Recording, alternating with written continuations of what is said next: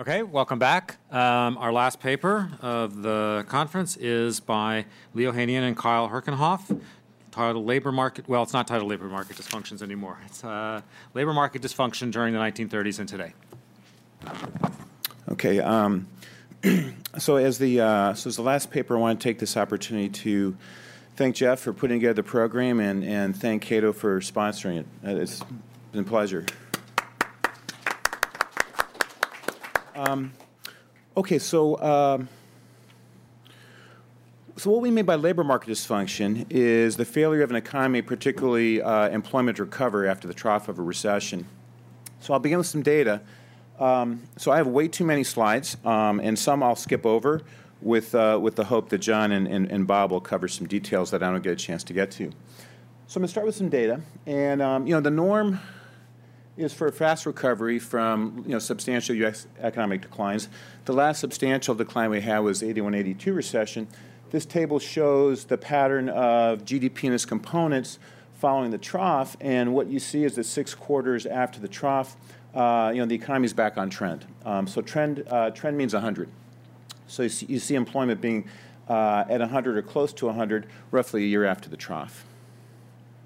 So that's the norm for recoveries. So the two exceptions in terms of major declines are the Great Depression in the 30s and the Great Recession more recently. So the same kind of numbers are presented here. This is the 1930s. And again, what you see is, so trend means 100 for every category. And what you see is the failure of the economy to recover. So when you look at employment, it was down about 14% in 1931 relative to trend. It's still down about 14% relative to trend in 1939. And similarly for consumption and output. So here's a picture for those same variables for the Great Recession. For the 30s, we don't have quarterly data, but we do for now. And again, what you see is, in terms of, there's many comparisons between the Great Recession and the Great Depression. Obviously, there's really not much of comparison in terms of severity, luckily, but you do see a comparison in terms of failure to recover. So take a look at the employment column, and there's just really not much recovery in terms of employment per working age population relative to the trough. Slightly different way of looking at this recession is to look at the change in U.S. employment 36 months after the peak and the previous peak. And what you see is recessions are relatively short with robust recoveries. Every single one of these is a post-war recession. And again, you see, the only one with really substantial drop in employment is the current recession. So obviously something's different in this episode. And Jeff asked us if we were interested in thinking about these two episodes, which I think is fascinating. And I think perhaps from my standpoint, one of the most interesting questions is why doesn't labor input recover?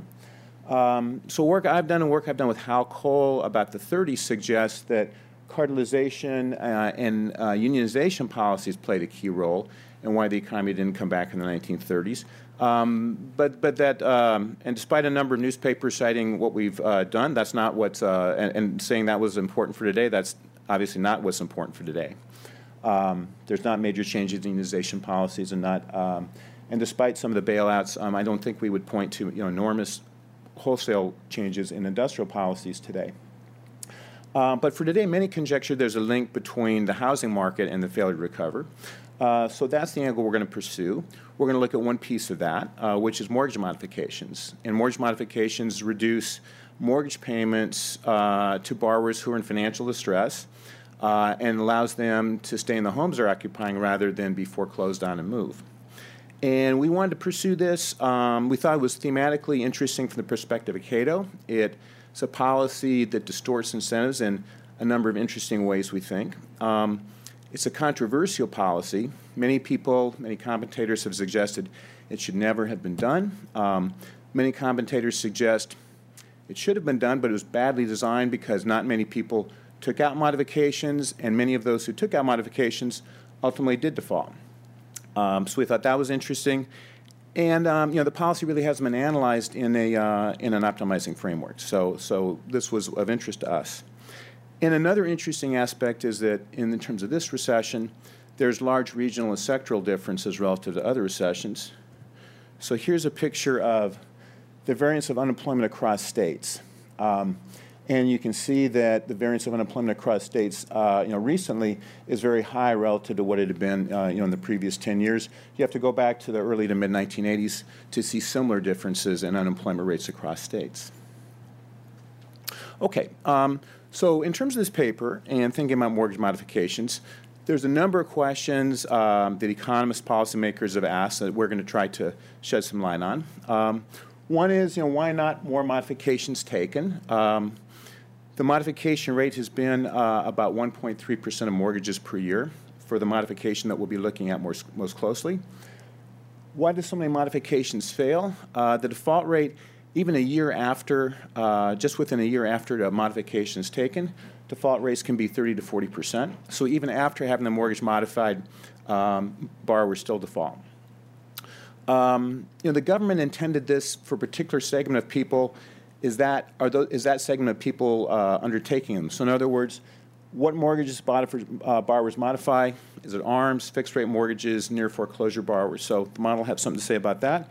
And then finally, what's the impact on the economy? Modifications in our world are going to distort some margins, and so we'll take a look at that. To do this, we're going to develop a decision theoretic model. There's going to be heterogeneous consumers and mortgage borrowers. They're going to have a fairly rich differences in skills, in the types of mortgages. We'll have fixed-rate mortgages, we'll have ARMs, and we'll allow those mortgages to be modified. And they'll be making choices in terms of whether to accept offers or not. And we'll take a look. I don't know if I'll have time to look at both steady state and what we call a Young-Fitz-Sargent turbulence experiment, but Lars and Tom have written a number of papers where they ask how do policies distort unemployment. They consider a one-time exogenous change in terms of destroying jobs, and then ask in a world with certain policies versus a world without certain policies, how do choices evolve, and how does that impact employment and output and productivity? So in terms of previewing the answers, so the answers to questions 1 through 3 are going to depend very importantly on an option value aspect of the policy. The modification we focus on is one in which you can take one time only. So there's an option value, and there's going to be an option value to weight. That option value to weight is going to have a lot to say about shedding light on the first 3 questions. In terms of the impact on the economy, this is something we're still working on. There's a sense in which what we've done so far, we talk about 50 basis points or 1/2 of 1%, 1/2 of 1 percentage point of unemployment. There's a sense in which we've pushed the envelope on the model to see how much we can get along this dimension. Other dimensions we've been somewhat conservative on, but I think 50 basis points might be an upper bound. And we've done that to see not only how much can we get from the model, but also to understand more about this option value. And I'll talk about that more a bit later. And then outputs about somewhere between 1/2 to about 1% lower, reflecting lower employment, as well as a deterioration in the skills of individuals as they're in unemployment longer. So as in Young-Fitz-Sargent, we're going to have individuals whose skills deteriorate over time, on average, as they're in unemployment. Okay, so let me just say a couple words about mortgage modifications. What these are about, they're intended to subsidize homeowners. So really kind of 2 goals of the policy. One, to keep homeowners in their or borrowers in their homes, and sort of a side goal is to stabilize home prices by stopping foreclosures and having these fire sales. So how do these work? Well, they reduce monthly payments so to what ostensibly would be an affordable level.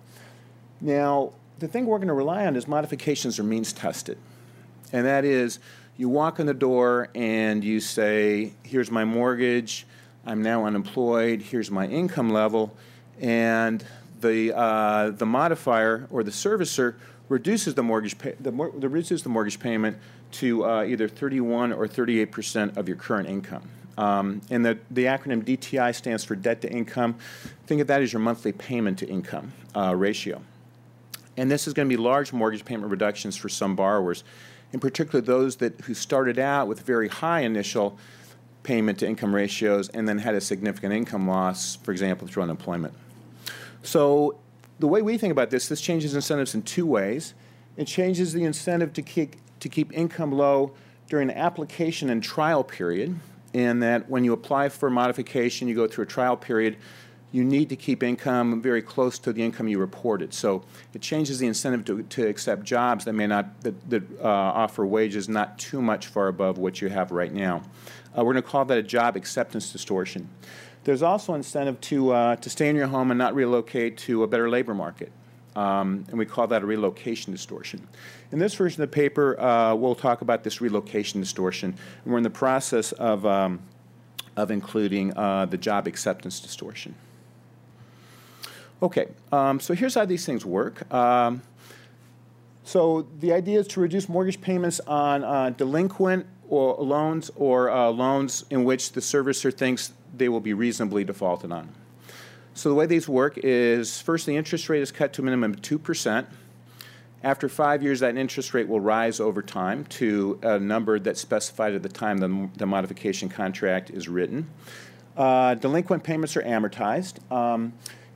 And now, if this process doesn't drop the payment-to-income ratio to 31%, then the term of the mortgage is extended to as long as 40 years. Now, if that doesn't do the trick, then principal is deferred to the end of the mortgage as a balloon payment, but it doesn't accumulate any interest. And there's some other aspects. Late fees and penalties are eliminated. The government provides incentives. Successful modifiers get $1,000 a year for 5 years. Servicers, they get $1,000 per modification and then another $1,000 for 3 years after that. If you're a servicer, if you're looking at a modified loan and the net present value of that loan rises, and it might for a number of reasons, then you must do the modification. If it doesn't, you modify to your discretion if you prefer that to foreclosing, or you must consider the borrower for other types of what they call mortgage solution plans. Okay, so here's some facts. I'm not going to take a look at all of them, but when people talk about not many modifications were taken, why not? These are the numbers they're looking at. And in terms of the modifications relative to the number of mortgages, you can see those in the first couple of rows. So again, the basic idea here is there are people that are either in the process of foreclosure and a modification will stop that process, or who are on the cusp, what servicers would believe to be close to the cusp of foreclosure. With foreclosure, they exit the home. With modification, they can stay in the home. So this table summarizes some aspects of the modifications. People talk about front end and back end. Front end means this is the ratio of your mortgage payment to your income. Back end is the ratio of all mandated payments to income, which include not only housing payments, but also credit cards, car loans, spousal support, child support, etc. So what you'll see from this, looking at the second row, is that from the standpoint of a household who's got mandated payments, the median modifier is really up against the wall. The third row shows what happens to the housing payment before and after the modification. You see the median decrease is a little over $6,000 per year. Relative to median unemployment, that's about one third of income. So for an unemployed homeowner, these modifications for the median person are fairly substantial. And it'll be this type of calculation, the model, that's going to be distorting the incentive for households. That is, they're going to get a large subsidy. So what's going to matter in this model a lot is, not surprisingly, payment-to-income ratios. So here's a couple of pictures. These are prime borrowers, and here's subprime. And the thing I'd like you to take away from this is that a fair number of both prime and subprime borrowers have fairly high initial debt-to-income ratios. So these are people who are taking out mortgages whose monthly payments are taking up a fair amount of pre-tax income. Okay, there's a literature on the economic incentives to move, and for time reasons, I'm not going to say a lot about this. Some of the literature talks about either the inability or ability of underwater mortgage borrowers to move. I'm not going to say too much about this now, but I think our paper has some complements and implications for this literature. I think Bob might touch on some of these issues, and so we can perhaps take them up during the discussion period. But basically, the papers in this literature don't have that much to say about modifications, which is the margin we're thinking about, and I think one reason why our paper is complementary to that literature. Okay, in terms of the model, there's going to be two islands. They're symmetric, but we'll look at it from the perspective of somebody on Island A, which we'll call a local island, and there's an alternative Island B. So individuals, Jeff, do I have a pointer here? I keep going up there. And okay, so individual. There's a mic that's not. That's wireless. Okay. So individuals have preferences over non-durable consumption and housing services. And housing services for homeowners are higher than if you rent. Households discount at a rate involving pure time preference, and there's survival probability. Households will live about 40, 45 years in this world. For an individual making mortgage payments, they've got some income. Pi A is your skill level, and W is just a scalar. So pi A is how skilled you are. That determines your income. And then M is your mortgage payment. And I'll talk about gamma and N in a couple of minutes. But essentially, how much you can consume is just the difference between, if you're paying your mortgage, the difference between your income and your mortgage payment. Oh, okay, excellent, thank you. Oh. I went, something bad happened here. You said you were going to skip a few slides. I was going to skip a few slides. Those weren't the ones I was going to skip. There we go. Now, where's the? Nope. I get this right at some point. There it is. Okay. All right. Okay. The so skill level is drawn from a Markov chain, pi A. And we're going to assume that there's an alternative labor market, which is Island B. And let's see. That stochastically dominates. So all other things equal, the expected value of Island B exceeds that in Island A. As in Youngfist Sargent, who draw on work by others who look at what happens to individuals who are in unemployment for a long time in terms of what happens to their wages, skill levels tend to depreciate for unemployed individuals. They tend to improve for employed individuals. There'll be an exogenous destruction of jobs, and the probability that the job continues is PE. There's unemployment benefits, which will be about half of your wage, or a maximum unemployment benefit B bar.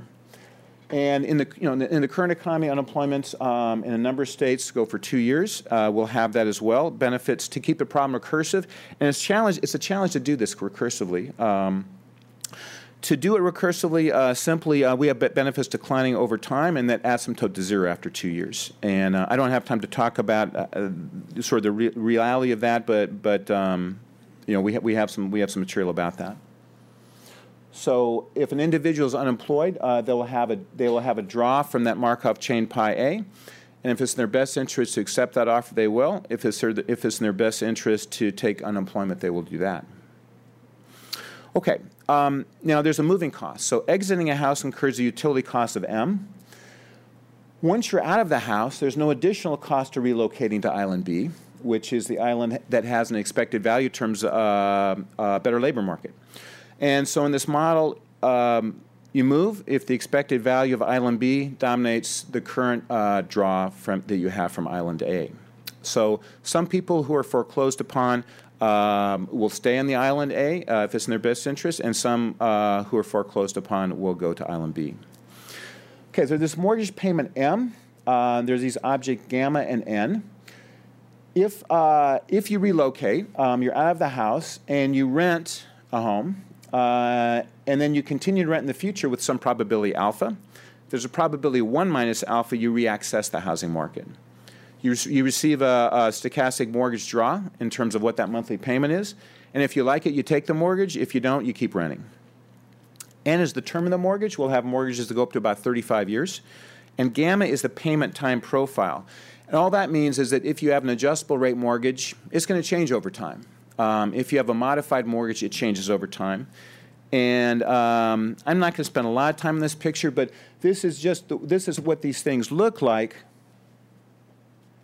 There's a bunch of different fixed rate mortgages. Some have very low payments, some have higher payments, but it's a fixed rate. There's adjustable rate mortgages, and we're going to think about mortgages that have teaser rates, which is obviously something we saw in the current economy. And there's a bunch of different types of adjust rate mortgages that will go up over time. And then modified mortgages have a stair-step profile because the modification program works by fixing your interest rate for 5 years, and then it rises gradually over time. So gamma is this object that just summarizes these pictures and allows us to do this recursively. Okay, here's a value function. I'm going to let John or Bob tell you about that, and John has some nice pictures for that. So I'm not going to use my time on that, but that's what's in the computer code. There's a bunch of value functions. There's another one. Let me see how much time I have. Yep, I'm not going to talk about those. Okay, so in terms of the, this is a tough paper to present in 30 minutes. So in terms of how do we model the modification process, we have, as you saw, we have a rich set of loans between fixed rate and adjustable rate mortgages. We have this modification process that we're going to try to get close to the government's program that's called HAMP, Home Affordability and Modification Program. So what it does is if your payment to income ratio is above 31%, you can request a modification. The modifier, you stochastically receive a new payment. It might be dropping your DTI to 31%.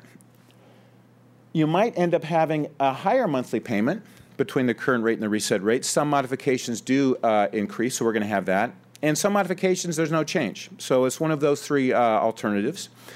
And then you also there's also a stochastic extension in the term of the mortgage that might be up to 5 years, and that depends upon your debt-to-income ratio. Higher DTIs have longer term extensions. Now, we don't model the lender side. Lenders modify everybody who requests a DTI between 31 and 160%. At 160%, these would be people that I showed you before that would have very initially high DTIs.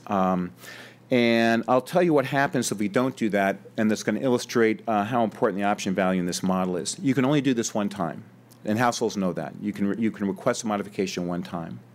And so you can already imagine how this is going to work in terms of, there's an option value to wait. When are you going to exercise the option? Okay, we're going to do two experiments. We're going to look at a steady state of two economies, one with modification and one without. We're going to endow households with identical initial conditions and then just follow decisions over time.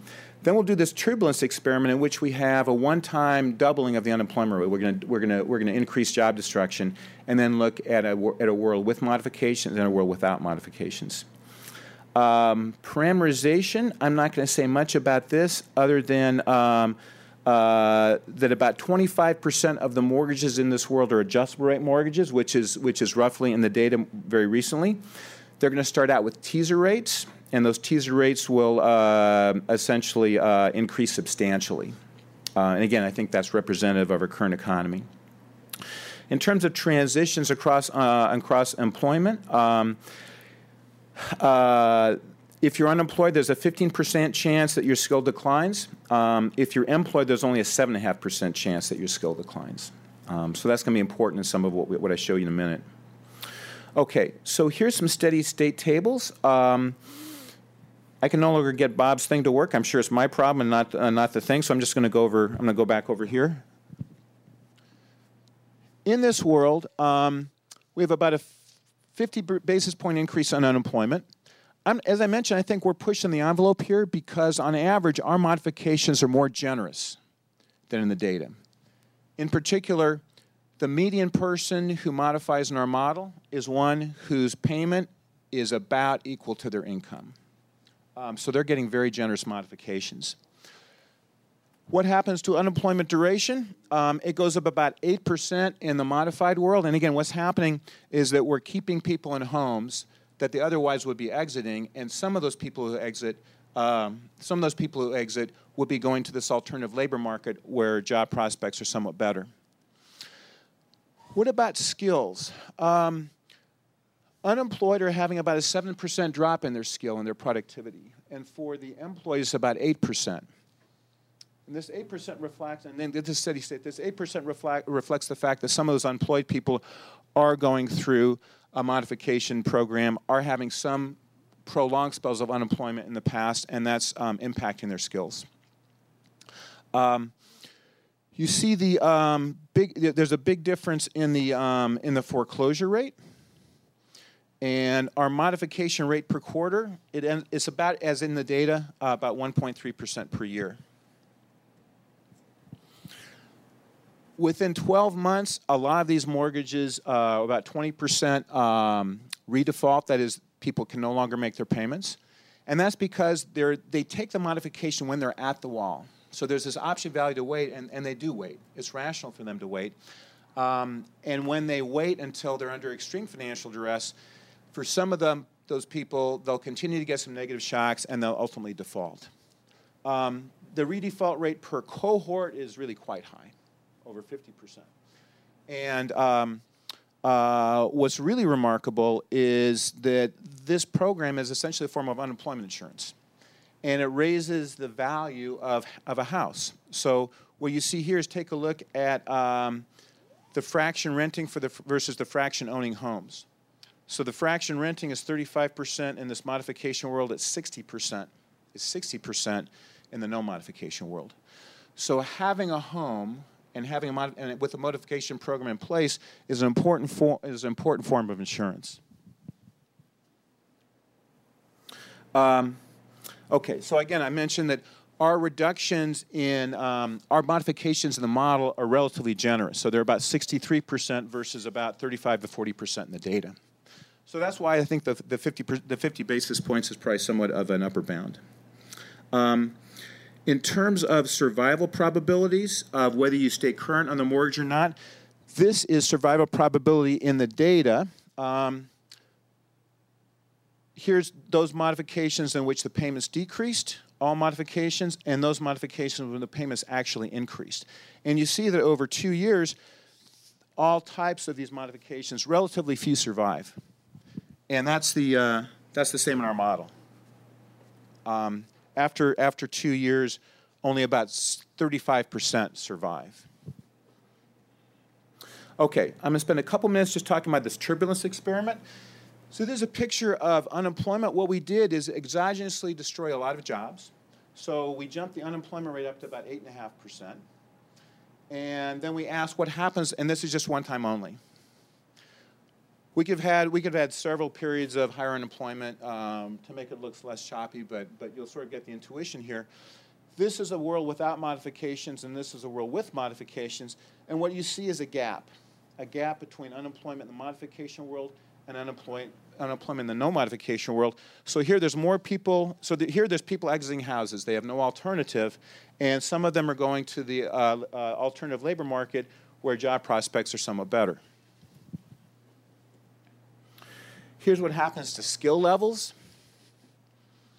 between the employed and the employed without modifications, the employed with modifications. You see about an 8% gap in skills. And again, you see a gap in skills for the unemployed as well, for the exact same reason. And so output in this world is lower because there's less employment and there's also lower productivity among workers. So again, about 50 basis points of higher unemployment and about 1% lower output. Most people take modifications immediately. These are people who had high DTIs and were unemployed.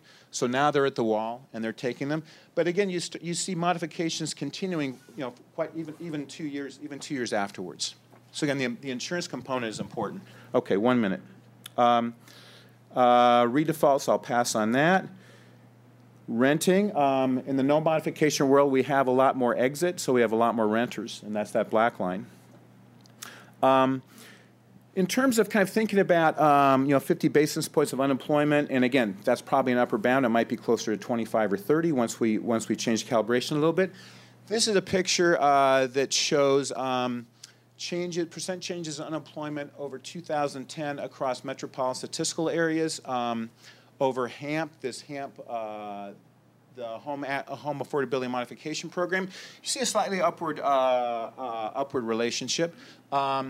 So I think if we were claiming, the difference between 9% and 5% unemployment is coming from this policy, this kind of picture would be a problem for that story. We're thinking 0.5% or perhaps less. Another way of thinking about that is, in 2009, this policy was intended for those who are sort of on the cusp or in foreclosure or near foreclosure. Depending on how you think about number of adults in homes, there's probably 5 to 6 million individuals in homes in this category. So we're talking about 0.5% of unemployment, about 750,000 people. So that's going to be roughly about 12% of the working age adults in that affected pool of individuals. About 12% are going to be impacted by this policy in terms of unemployment. Okay, I'm going to go ahead and finish up. So the goal of this policy, with a lot of policies adopted, was to keep borrowers in their home and prop up home prices. This conference is about policy. So I think a better policy to support home prices would have been to increase skilled immigration, increase the demand for homes. Our view is that it's not necessarily good to keep people in their homes. But if that was the goal of policy, a better approach would have been to write down mortgages and not make modification policy contingent or means tested on current income. Why relatively few homeowners took out this program? I mean, it's a great program. It's a great program. It's a wonderful program. You can only do it one time. So the option value is why there are a few modifications. And the option value also is why many are unsuccessful. If we didn't have that limit on who could modify, we have people down to 5 cents of income that are walking into modified that have literally infinite debt-to-income ratios. So policy is unemployment insurance and a subsidized unemployment. This relocation distortion is not the main reason why unemployment is so high today. And what we're working on is this job acceptance distortion in which people have an incentive to keep their income low during a long period of time in which there's a trial. Okay, I'm sorry I went over, Jeff. No problem. Thank you very much. First discussant will be John Leahy.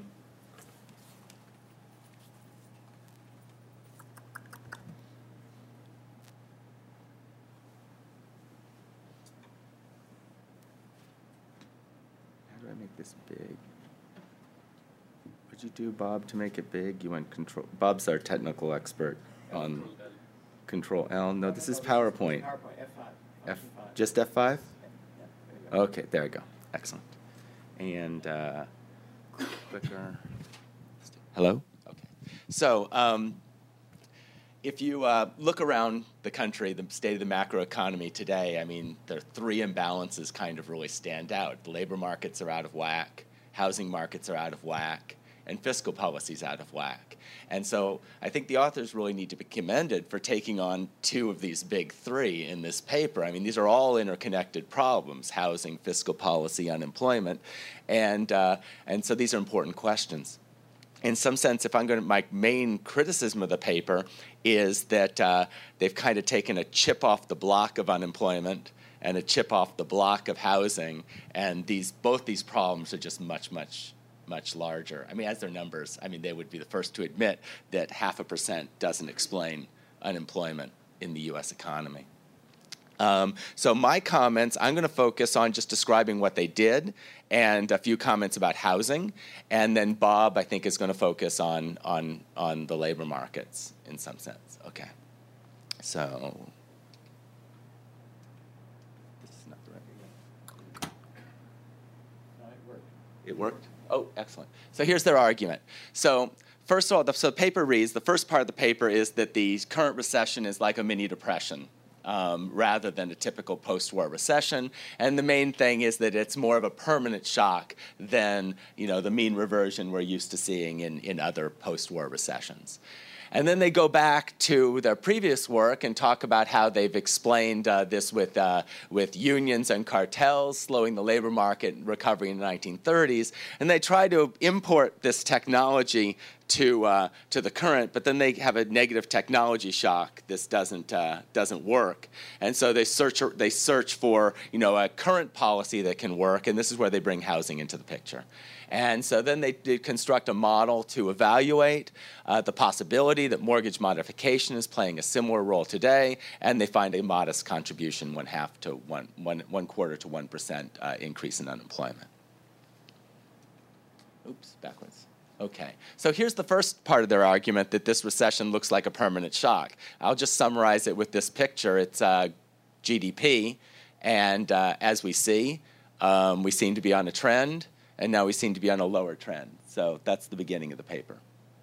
All of their stats are basically recreating this picture, because what they do is they increase this at a constant growth rate, and then just document, that there's been no mean reversion on the way up. So that's the beginning.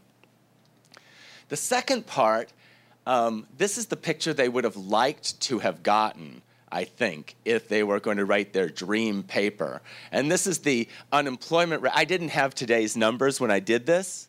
So this is a month out of date. This is last month's unemployment rate. And then Treasury published the number of hemp modifications for the third quarter in 2010. That's all I could get on state-level modification data. And so I just graphed states and unemployment, and you see this huge upward slope, and this is probably all reverse causation, right? That unemployed people tend to default on their homes. So then what I decided to do was look at the change. So hemp came in 2009, phased in slowly, so I took the midpoint in 2009 and looked at the change in unemployment rate on state modifications, and this looks much more like a cloud. If you look really closely, the regression line is slightly upward sloping. And again, if you think that much of this is reverse causation, it kind of gives you an upper bound on what the effect that they should be getting out of the model, and it's probably in the neighborhood of their 1/4 to 1%, if all of this was from modifications onto unemployment. So the picture's totally consistent with their model. Okay, so then what do they do, the model? So I'll just go through it. I spent most of my last week trying to figure out the model. It has, I think, is it quarterly? Monthly. So they have about 25,000 states in their Markov chain. So keeping track of everything is kind of a Herculean task. And I'm glad they didn't send me their code. So here's how it works. So they build a model with the following features. It starts off with there's exogenous offer and destruction rates. And then there's the skill ladder. If you're unemployed, your skills tend to deteriorate. If you're employed, your skills tend to rise. And that's going to be a multiplier in their framework. When they raise the unemployment rate, that's going to then cause skills to reduce, which is going to amplify the effect of labor markets on GDP. Then there's 3 decisions. Every period, destructions and offers are exogenous, but you always have the choice to work or not. So that's there's quits, endogenous quits in the world. So you can always reject an offer, or on a job you can reject the offer you had. Then you have a choice of whether to pay your mortgage, modify, or default. And their modification is just simply modeled as a reduction in interest payments. That's all that happens when you modify. You just get a better deal. So everyone's going to want to modify in this world. Everybody wants a deal. And then there's a cost to entering the default state there. And then you have a final choice, stay or move. And key assumption is that the worker's job-finding rate increases if you move to another market. So this is essentially a bathtub model of unemployment. The unemployment rate is going to be the separation rate divided by the separation plus the job-finding rate. And what they're going to try to do is figure out a way to get the job-finding rate to fall. And they get it to fall by having people face less favorable odds of finding a job because they're locked into this bad labor market and don't get to move to a better labor market. And now you have to default to move because, well, as I'll show you the transitions in a second, how they work. Okay, so here's like the states, there's big states and small states. Here are the big states a person could find themselves in. They could be working, or they could be unemployed. They could have a current mortgage, a modified mortgage, or they could have defaulted in the past. Those are the 6 big states. Then there are lots of small states, your skill level, your actual payments on your mortgage. Do you have 20 years left, 15 years and 4 months, what your interest rate is. That's where you multiply this by about 40,000, in each of these. And that gives you all this huge state space. Now, within a period, you can always choose to move to what I'll call a worse state. If you're employed, you can become unemployed. If you're current, you can modify. If you modify, you can default. And since if you're current, you can modify, and modify, you can default, you can always default if you're current. So you can just, within a period, just shift like that. That's what all the value functions are doing. Now, across periods, these are the transitions. And these are all exogenous. So workers can become unemployed people become workers. And then there's these movements here, which is if you default, you could be readmitted to the mortgage market, but only with a modified mortgage. You never can get back to the state of grace over here in which you never defaulted. There's no return to this state. And these red states are interesting because these are the states in which you switch islands and you increase your job finding rate. So this is the key state in the entire model. The number of people here determines the aggregate job finding rate. And if you can get more people into this state, then the job finding rate goes up and the unemployment rate goes down. All the other states are kind of unimportant as far as less important. This one's the one that drives most of their model. And so it's going to be really, if you can get people to default, then they're going to move. And modifications reduce default. And if they reduce default, they lock people in. That's the way the model works. Okay, so the main results, allowing modifications reduces defaults and hence mobility. Reduction in mobility reduces the aggregate job finding rate. Reduction in the job finding rate reduces skills, thereby reducing mobility further. Mechanism can explain 0.5% increase in unemployment. Okay. So what I'm going to do, the reason for going through the model is now I have a background, I can make a whole bunch of comments and observations on how it works. And these are going to be mainly in the framework I said is that the issues are just much bigger than what's captured in this model. Okay, so observations. First, every mortgage holder in this model wants to modify. And this is actually the one cool result is why they don't. Well, some are prevented by law. You can only modify if you meet the debt-to-income threshold. But most of them don't modify because there's this option value of waiting. And in the model, as Lee said, people wait until the last second to modify. All of their increase in unemployment is actually, most of their increases is among homeowners.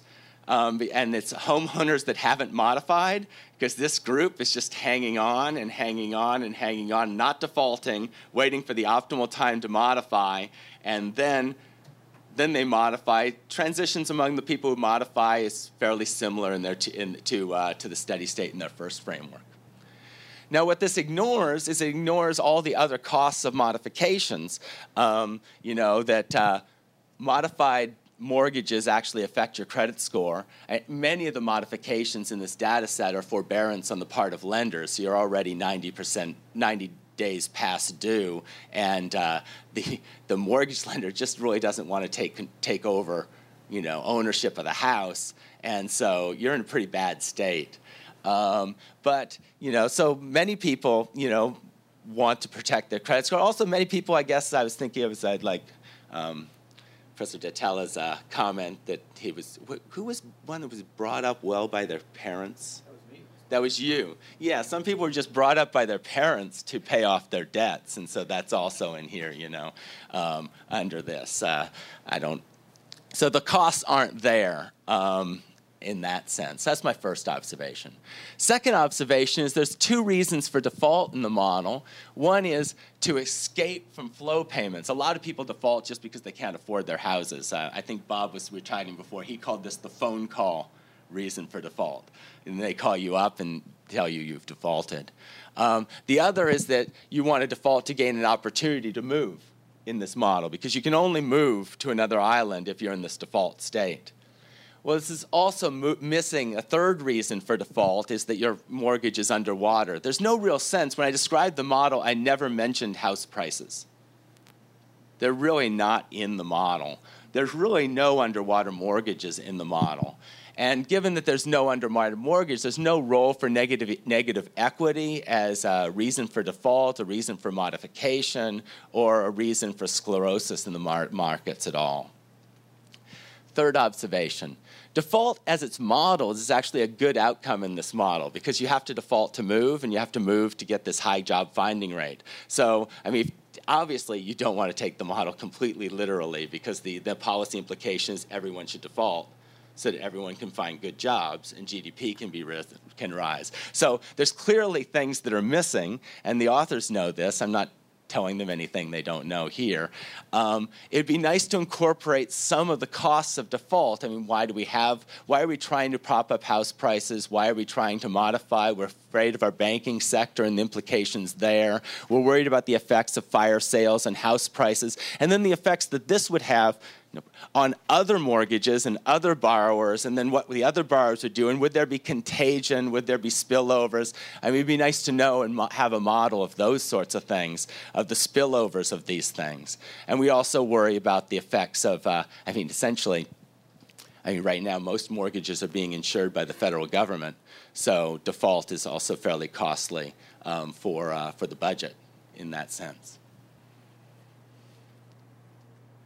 Last thing, the models, as it's calibrated, ignores the huge decline in mortgage interest rates that have occurred in the U.S. So they calibrate their model to the observed decline in payments that we see in the data, and they get some number like 60%.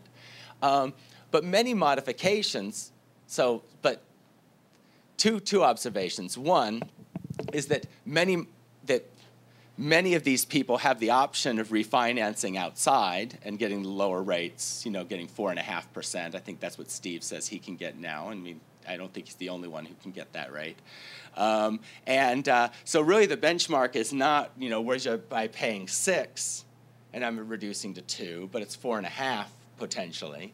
And then there's people, a lot of the modifications we see are people who were underwater, and they're getting opportunities that were available to everyone else. So is that a change, is that a modification or not? I mean, if you give somebody a FHA streamlined refinance, I mean, they're basically extending to an underwater person the opportunity that Steve just took to get 4.5. I mean, that's also, so one has to be, it's actually a really hard model to calibrate, because there's so many different programs with so many different rules, and nobody really knows the default rates on these things, or the federal government doesn't even know the default rates on these loans. They have this trial, they don't even call something a modification until you've paid for 6 months. And then you modify, and then you default with 30 to 50% probability. Well, 50% of the people didn't even get through the trial phase. And so the default rate's really something like, 50 to 75%. And then, with FHA, when they do streamlined refinances, they treat all of their streamlined refinances as successes, whereas a large portion of those default in the future. And it's kind of like you're in an emergency room, and you got a patient, he's about to die. You then shift him over to hospice, and you declare that a successfully paid off mortgage, and then he dies in hospice care.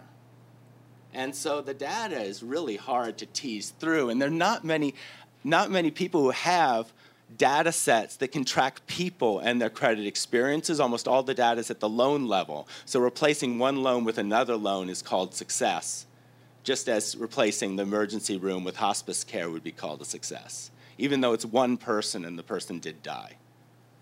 So just calibrating this stuff is very difficult. But they took a heroic attempt. Last, I would say, in their model, refinancing would also increase the unemployment rate. Because if you refinance, you don't default. If you don't default, you don't enter that state that you can move. You don't enter the state of move, you don't, the unemployment rate rises. So, and I don't know if we believe this in the same way. So I don't know where the disconnect is, but something needs to be figured out there. Closing comments. Oh, well, what is missing? Equilibrium. There's no house prices, no savings decision, no wages, no house purchase decision. There's no debt overhang, banking sector. I talked most about these things. Let's talk about the housing market. And basically what we've seen in the last 3 or 4 years is a massive effort to support house prices in the U.S. economy. Fannie, Freddie, and FHA are backing something like 90% of all new mortgages issued. I mean, that's a large portion. That's a large market.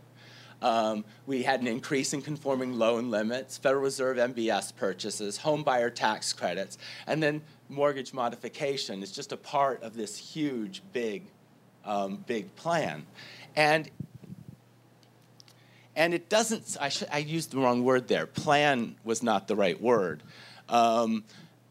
Because it doesn't exactly seem part of a plan. It's more of a part of delay strategy. It's the same way we dealt with the Latin American debt crisis. We just rolled it over, rolled it over, rolled it over. 7 years later, the banks were on their feet, and then you could pass the Brady Plan.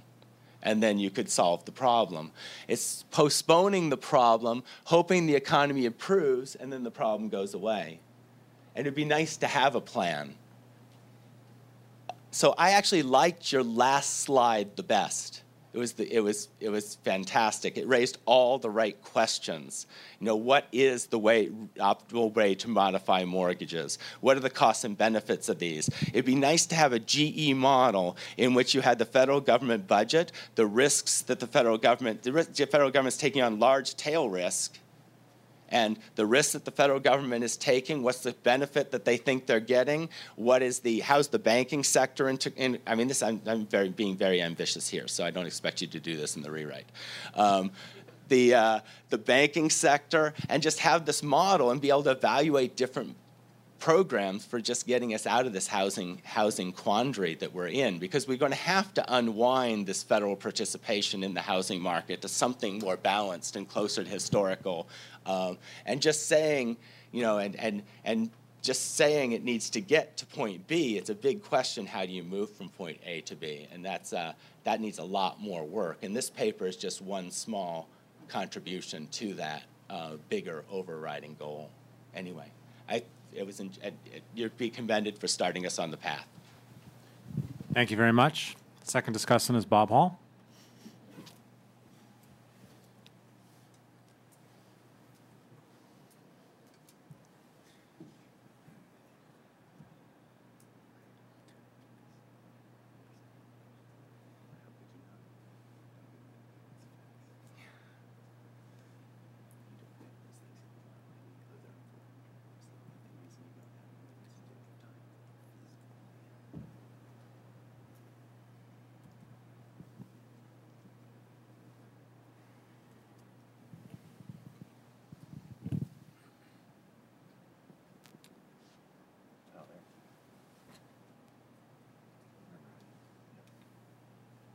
Okay, so this is a very interesting assignment and a very interesting paper. I think the basic philosophy of this is one that I'm totally in tune with, and it's what I call the Amy Finkelstein approach to solving public policy analysis problems. If Amy has put out a series of papers that have a very similar structure, in particular her AER paper on long-term, the effects of Medicare on killing the market for private long-term care insurance has exactly the same structure as this paper. That is, you build a dynamic programming model of the household, and then you let it run, and then you let it run again in a counterfactual, and then you find the causal effect of a program. And that seems like exactly the right way to attack these problems. And here, I believe it's completely novel. As far as I know, although there's been a lot of commentary, a lot of measurement of the mortgage modification program and a lot of criticism, there no analysis that I'm aware of. I confess I know almost everything about mortgages from my wife, who is a true expert on this subject. So I may have missed something, but I'll check with her tonight. Okay, so what I'm not going to try to repeat. I considered doing what John just did, which is to stare at the transition equations, the Bellman equations of the model, and figure out exactly how the model worked. And I said, well, there's got to be something else I can do besides that. And then when I learned that it took John all week, I decided that was quite wise. So I think the coverage of your two discussants is appropriate. So I'm going to do two things. The first thing I'm going to do is look at some research that's much more quantitative on this basic big issue, which has received a lot of discussion, as to whether there's an interaction between chaos in the housing market and whether that's reverberated in increasing unemployment. So in some sense, it's the same topic, although this paper does break new ground in terms of sort of what it's looking at, because the question raised there mostly was, are people locked in by underwater mortgages, which prevents them from searching in the most advantageous market because they can't sell a house that's underwater without some kind of assistance, and therefore they're locked into a geographic area. Many labor people have gotten excited about that, and they've all gone through the same process, which is to say, oh, that could be really important. Let's look at the numbers.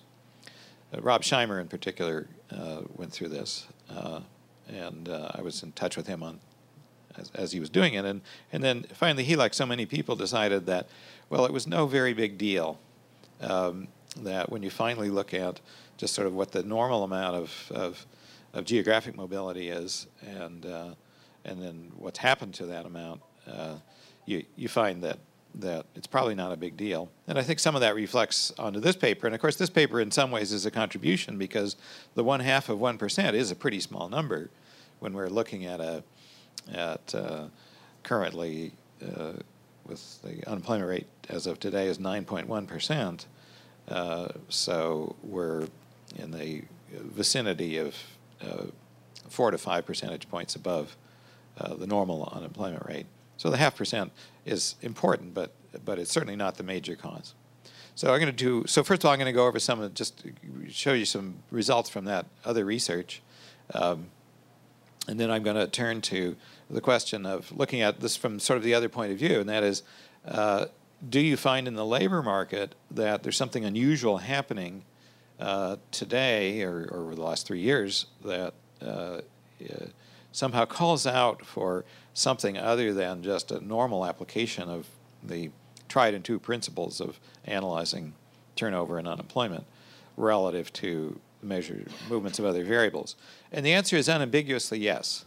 There's just no doubt that the labor market is not generating new matches with the same enthusiasm given the driving forces in the labor market as modern turnover theory teaches us.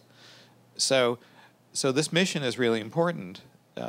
It's probably going to turn out to be the summation of a lot of things, including some contribution from inhibited mobility, geographic mobility, that then prevents people from moving. But my hunch is that it's going to be quite a few different things. Steve Davis has been. Is Steve still here?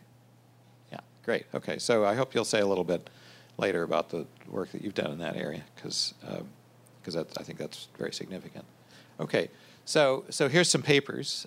Just go over these quickly. If you're interested in pursuing this, these slides will be on my website tomorrow. So here's a bunch of papers that I was able to track down by looking at references, and some of these I knew about already. Scheimer doesn't appear here because I don't think his paper ever saw the light of day. He realized that it wasn't a big enough part of the story, so I don't think he's ever actually posted anything on his website on this subject, so he's not there. Okay, so I'm going to pose some questions that are not directly questions necessarily that deal with this paper, but rather ones that would call to anyone who wanted to think about this relationship between housing, geographic mobility, and the behavior of unemployment and other measures of labor market issues. So the first one is, well, what's happened to mobility? Is there a strong effect, or is there only a weak effect? And because we have up-to-date, essentially real-time measures of geographic mobility in the current population survey, so this is an answerable question. All right, so this paper, this is a group of 3 Stanford graduate students, and their work is very much ongoing, and they're very receptive to any suggestions about where it should go and how it can be improved. But these are comparing moving rates. These mobility is defined as moving across a state line. That's not the ideal measure, but it's a measure that's in this EPS. And the first amazing thing, and I had no idea of this, but geographic mobility is on a very strong downward trend, sufficiently strong that you wouldn't want to draw any conclusions just comparing, say, the 3 years of the slump without making an adjustment for. It's true that mobility has declined, but generally speaking, what you see here is that the mobility of homeowners has been on a steep downward path. It became steeper before the roof fell in, and it's so the green. This is the mobility of. So the green is renters and the blue is owners. So owners' mobility has continued, but actually it's flattened out. It hasn't fallen as much in recent years as it did right before the contraction began. Now, one thing you have to be careful about is that the real estate contraction began sometime in 2006. So you shouldn't necessarily take. I don't know who's responsible for these gray areas, but they don't apply directly to the real estate market. If you did a chronology of real estate, you'd have the real estate recession beginning quite a bit earlier. So that may be part of the story. All right. So now you can see that on the other hand, mobility jumped up for renters. So there's some kind of a story going on here. If you wanted to, and one of the ideas of this paper is to compare renters and owners. So you can see that there is, if you took renters to be kind of a benchmark, which was not inhibited by these ownership issues, then there has been a gap opening up. So these numbers are ambiguous, I would say, but not fatal to the notion that there was some inhibition. But it would require belief that, contrary to the unambiguous trend here downward, that sort of the benchmark for owners should have gone up during these years, and that's a bit dicey. So that's sort of the first step. And then this other paper by Sachs and Wozniak does it compares the inter-county numbers, which of course are much higher, and the interstate numbers, and you can see that there is a decline. They find essentially nothing in the crossing state line numbers, but they do find, I think, a somewhat unusual decline locally, and that sort of makes sense. So in other words, there hasn't been necessarily an inhibition in the very low rates. I guess another thing that comes out of this is that the kind of mobility that presumably matters for people moving to a more favorable labor market is, I believe, interstate. And the base level of interstate mobility is extremely low. Very few people move from one state to another in any given year. So, so that's another thing to keep in mind, and that's been an important. So, what can mobility do if a fall in mobility, if it falls from a level of around 2% per year, it's just it doesn't seem to have much capacity for lubricating the labor market. It's just not an important feature, and that's been a finding of earlier research. There's a very well-known paper by Blanchard and Katz, in particular, that stressed that finding. Okay, so then the next question is, well, how does this interact with unemployment? What's going to matter here is the mobility that would allow someone who's lost a job to move to a market that provided more jobs, like North Dakota. And so it would be very interesting to know the answer to that, and that goes back to these numbers from the first paper. Here we see, and again, the basic research idea in this paper is to compare renters and homeowners, and you can see that the mobility rate for unemployed homeowners has declined. But on the other hand, the same thing's true of the moving rate for renters. Again, I call attention to the fact that there's a sharp downward trend in all these mobility numbers. So again, there's a hint of support for the notion that there's an interaction between geographic mobility and labor market mobility. But after adjusting for trend, which you could do, for example, by looking at the differential to renters, then it's not a huge deal, but maybe it's there. In other words, I don't regard any of these things as fatal to the hypothesis. All of it seems to add up to the notion that it's somewhat ambiguous and perhaps not very large, which is very harmonious with the findings in this paper. So Sachs and Wozniak have a similar finding that unemployment has just a small effect. Okay, the third question is, people move for lots of different reasons, and there is a question, did you move for a job reason? And it's worth looking at that. But again, these results are not going to be dispositive and not by no means fatal to the ideas of this paper and the related literature. Well, it turns out that as a general matter, moving for job reasons is not a very big deal.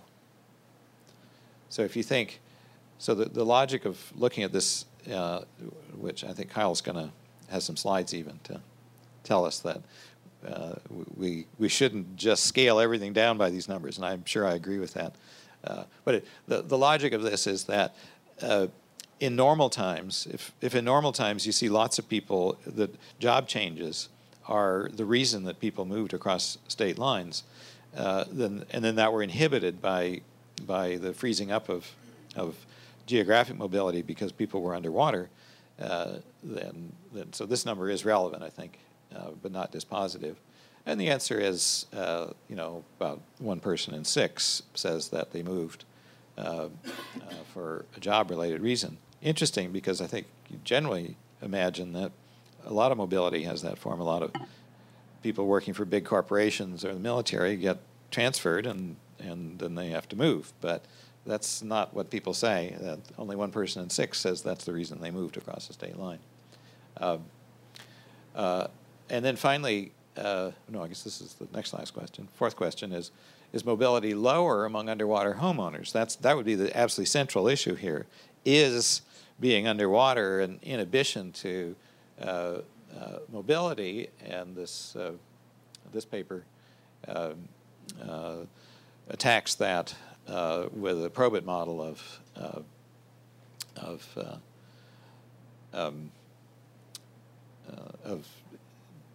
the reason. So it looks at all mobility and then puts in a negative equity dummy variable, and does get a small negative effect. But these are the so this says that there's a 20 basis point probability effect.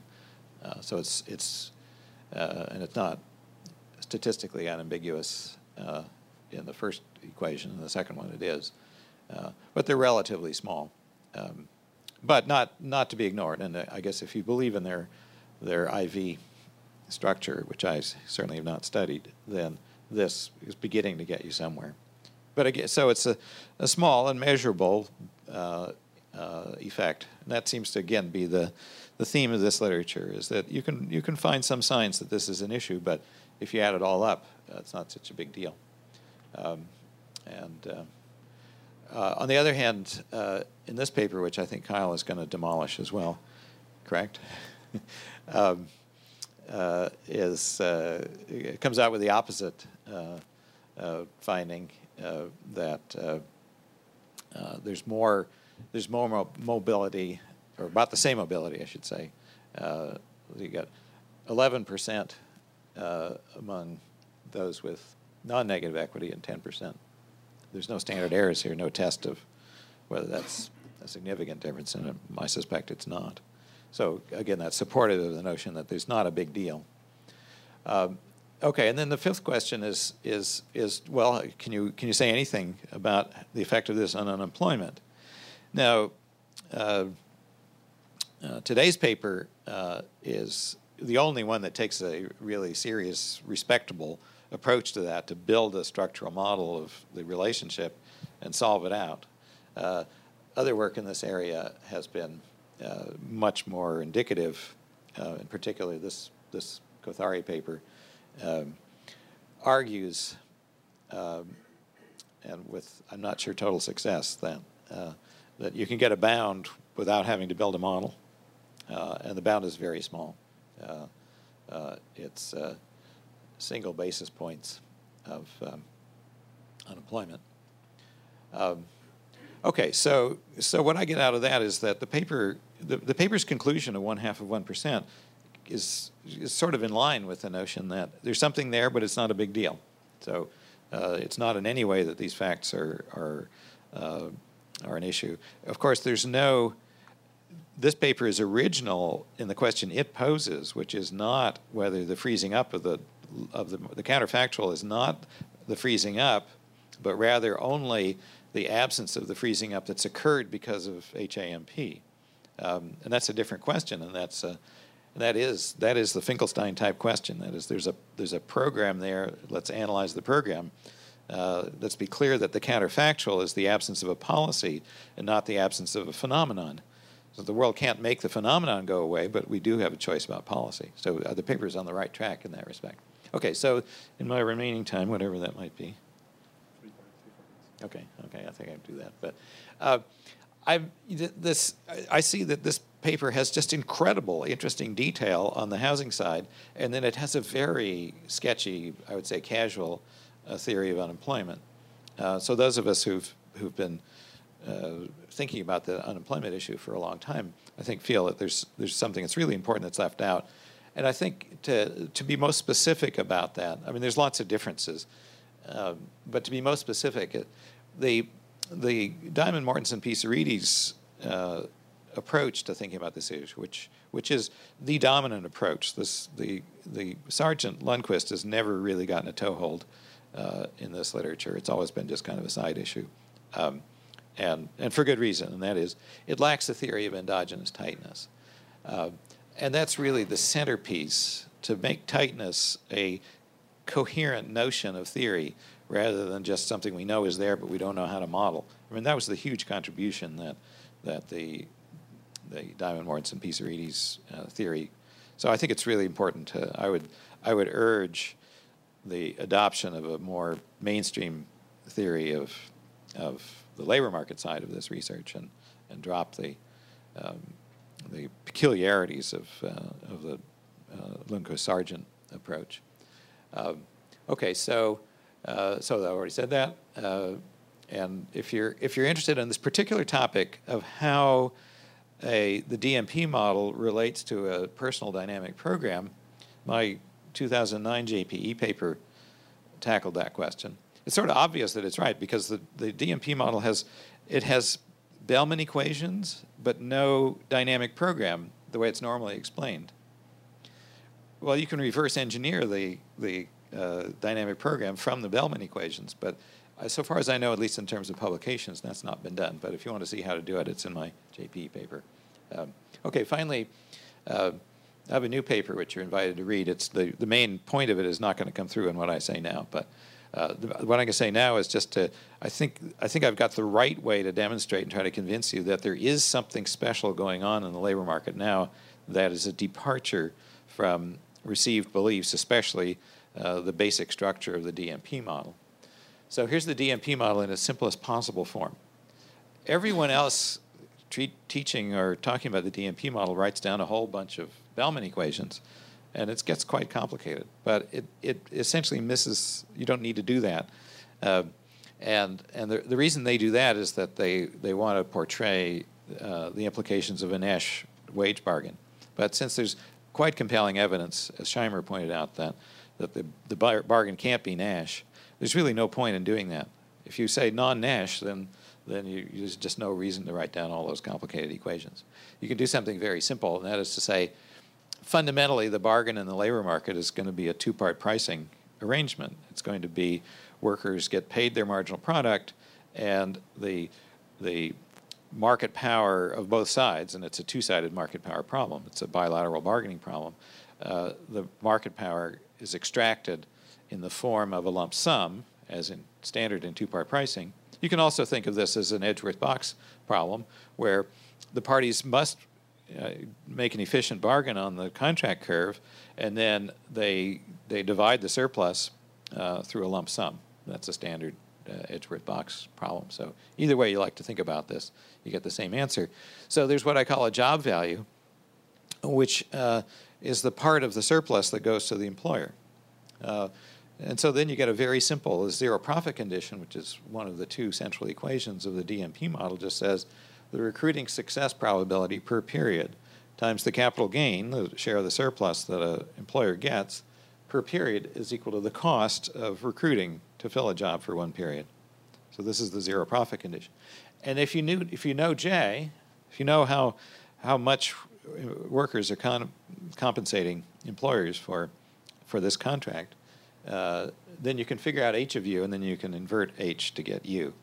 So that's the essence of the received theory of unemployment. And notice that it makes the whole concept of tightness endogenous in a fundamental way, as opposed to in today's paper. It's actually just the only reason unemployment changes is this question of whether you visit a market with a high job finding rate or a low job finding rate, but those rates in those markets are exogenous. But here it's endogenous. That's the huge difference, and I think it's really important and central to doing this right. So I would highly recommend that a step like this be taken. Okay, well, where does J come from? J is obviously an endogenous variable. Well, the answer is that there's some kind of wage determination system. Wage determination typically refers to the tightness of the labor market measured by the unemployment rate, and then there's some other variables. Productivity is the one that the literature has always emphasized. So here's, if you read Mortensen Peace Reedy's 1994, which is the canon of this literature, they don't have this diagram, and when I showed this to Dale, he said, "Oh, that's not the right diagram." But I think I'm standing by it. I think it is the right diagram. So here, and it's a calibrated diagram. You have this relatively low slope to the zero profit function, and you have this function, which depends on the horizontal axis, but it also depends on productivity, P. If productivity falls, then there's a little bug in this, but these should be actual literal intersections. Then you get a decline in the unemployment rate. So this would be the right way to analyze this problem. It turns out that it's the zero profit function that probably we should be thinking about in terms of the recruiting effect. That's fine. That the shift that we're looking for is probably a shift in the zero profit function. So that's where we should probably look. And we have the data from JOLTS in particular. we can measure J just by solving for J. If we know H, which we can read directly out of JOLTS, so H is the hiring rate, the rate at which vacancies are filled. Gamma is the cost of maintaining a vacancy. Well, there's literature on that. It's $66 a day. And so we can just divide H into 66, and we get a dollar amount, J. We measure H directly from JOLTS by looking at the flow of hires and divide by the stock of vacancies, and divide by 21 to put it on a daily basis. So here it is, and you can see, so what I did was to fit a parametric function to the hiring rate, estimated on data through 2008. So the within sample fit, which is this light pink against the red, is very good. We've had a pretty consistent agreement of those variables. The joint distribution of the variables considered here was pretty much on track.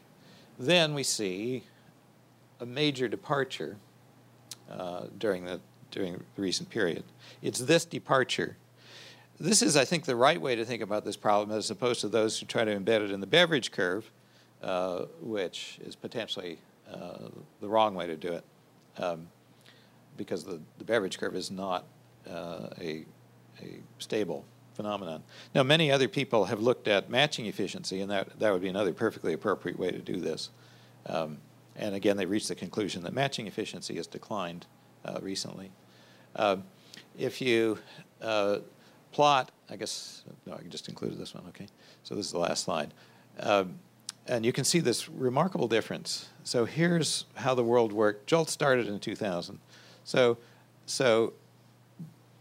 previously, we got this slope of this relationship between unemployment and the job value. And then very consistently, and this diagram shows it better, I think, than others, that it was from the very beginning in 2008. We didn't really become conscious of this until the Beveridge curve started to go crazy in the middle of 2009. But you can see, actually, that it's pretty clear that the slope here is different from this slope. And it results in there being higher unemployment. This lies to the right. And then it goes really haywire with things going absolutely vertically here, not tracking anything like the extension. The extension of this line would look like this, and we haven't had anything like that.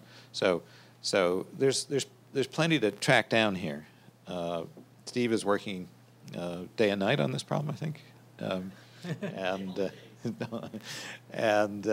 others are too. I think there's going to be a proliferation. There already has been a proliferation of papers on this topic, exploring different ideas about just what's different today. A lot of them obviously look at the fact that there's so much more long-term unemployment today than there ever has been before. But there's people looking in other places as well, including this question of going back to the topic of this paper, which is what's happened to geographic mobility. But again, my guess from what I've seen so far is that the geographic mobility part is going to be there. It's going to be positive. It might even be 0.5 of 1%, but it's not going to be the main explanation. And furthermore, I guess the other thing to say is that, which this makes clear, is that a lot of what's happening here is not a structural thing that's happened in the labor market. It's simply that product demand has been low, and that reflects into the labor market and reduced demand for labor, and therefore high unemployment.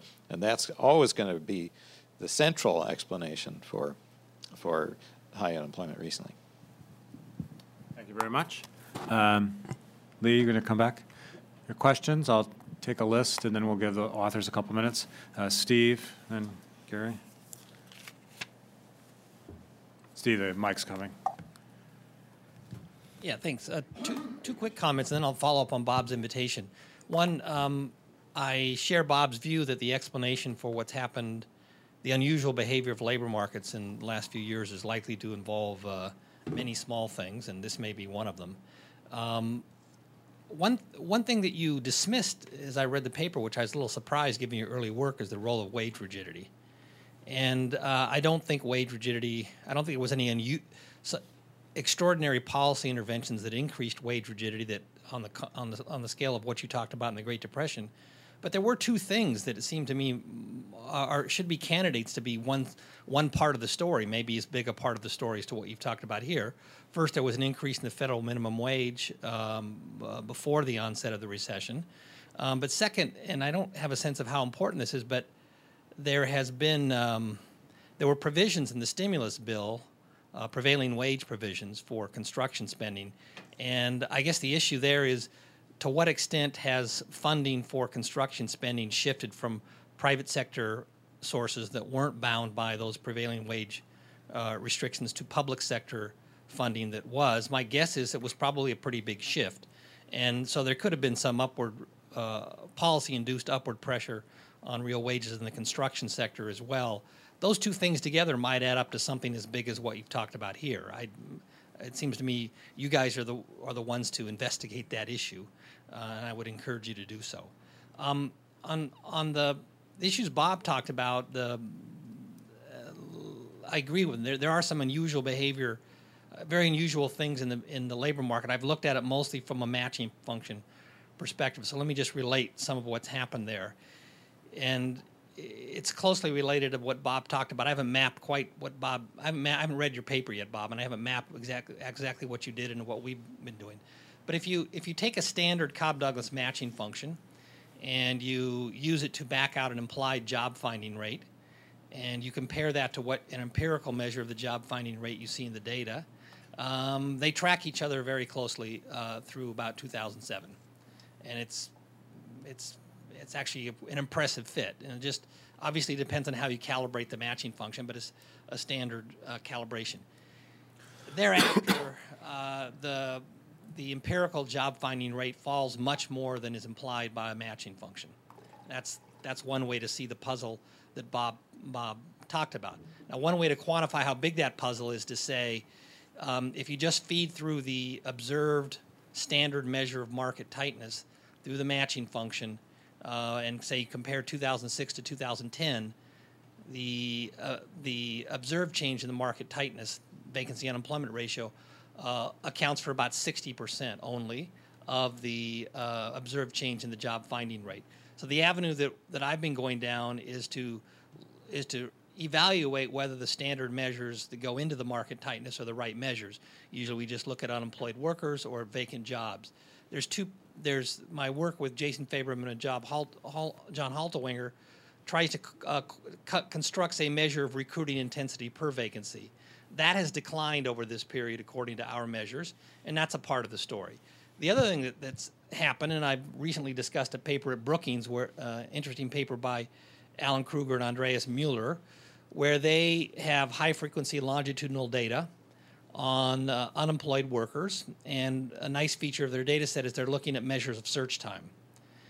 They document an interesting finding, which is that search time falls rather sharply with unemployment spell duration. Now, if you take their estimates and you interpret search time as a measure of search efficiency, or search units supplied, okay, that's what I meant to say, which is a natural thing. You can quibble with that, but that's a natural thing to do. You can construct a measure of search intensity per unemployed. That also goes a considerable distance towards rationalizing this puzzle. It would be very much complementary to what you're doing, because one reason why workers might decide not to search as hard is because they're stuck in they're induced to stick around in a labor market where job opportunities are not very good. So there's an overlap between the interpretation I've given to the Kruger-Mueller work and your work. If you put the recruiting intensity measures and the search intensity per unemployed measures together, depending on exactly what you assume about parameters and so on, you can get anywhere from half to 2/3 of the gap that emerges from the standard matching function approach. Gary Hansen?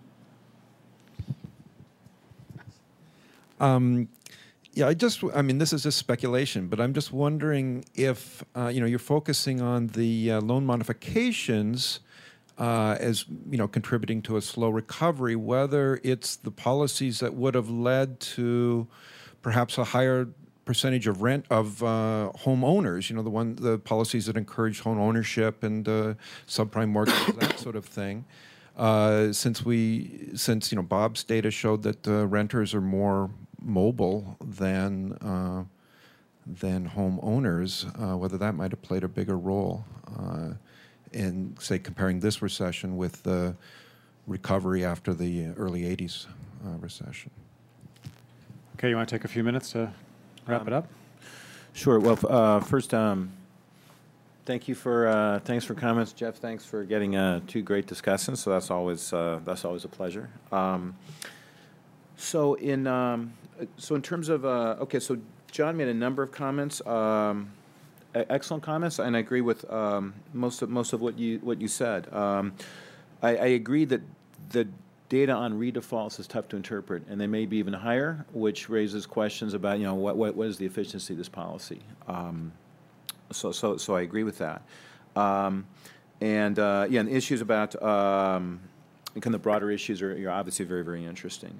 So thanks for your comments. And in terms of Bob's comments, and regarding the choices we made in terms of modeling strategy, so we decided to have a very rich model of the housing market, and in terms of allocating resources, we went a little bit less on the unemployment, and so essentially the reason we did that is that it gave us sort of a simple way to look at how policy changes incentives to accept or reject offers.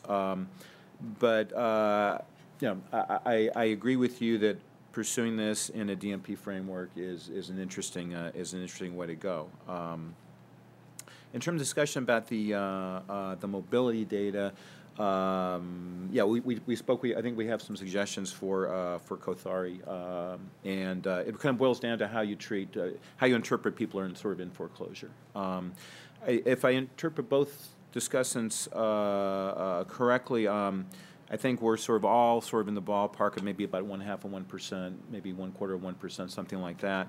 From this relocation component. In terms of Steve's comments, I'm not aware of the Kruger-Amelia paper, so we'll certainly pursue that. And I don't dismiss the paper didn't really discuss the wage rigidity argument, but I think there's interesting components to that. I think I read on I believe I read on Mankey's blog that over half of the increase in unemployment, he cited another paper, over half the increase in unemployment in the current recession was among people that I think had wages that were $10 per hour or less. And this issue about the minimum wage I think is important. And that is something actually I think we can put in here quite easily, the change in the minimum wage. So I'm sympathetic to the comments you're making. Great. So I think that wraps it up. Thank all the authors, thank all the discussants, thank everyone who came and participated. And so this was planned to be the first of many. I hope to see you again next year. Thank you very much.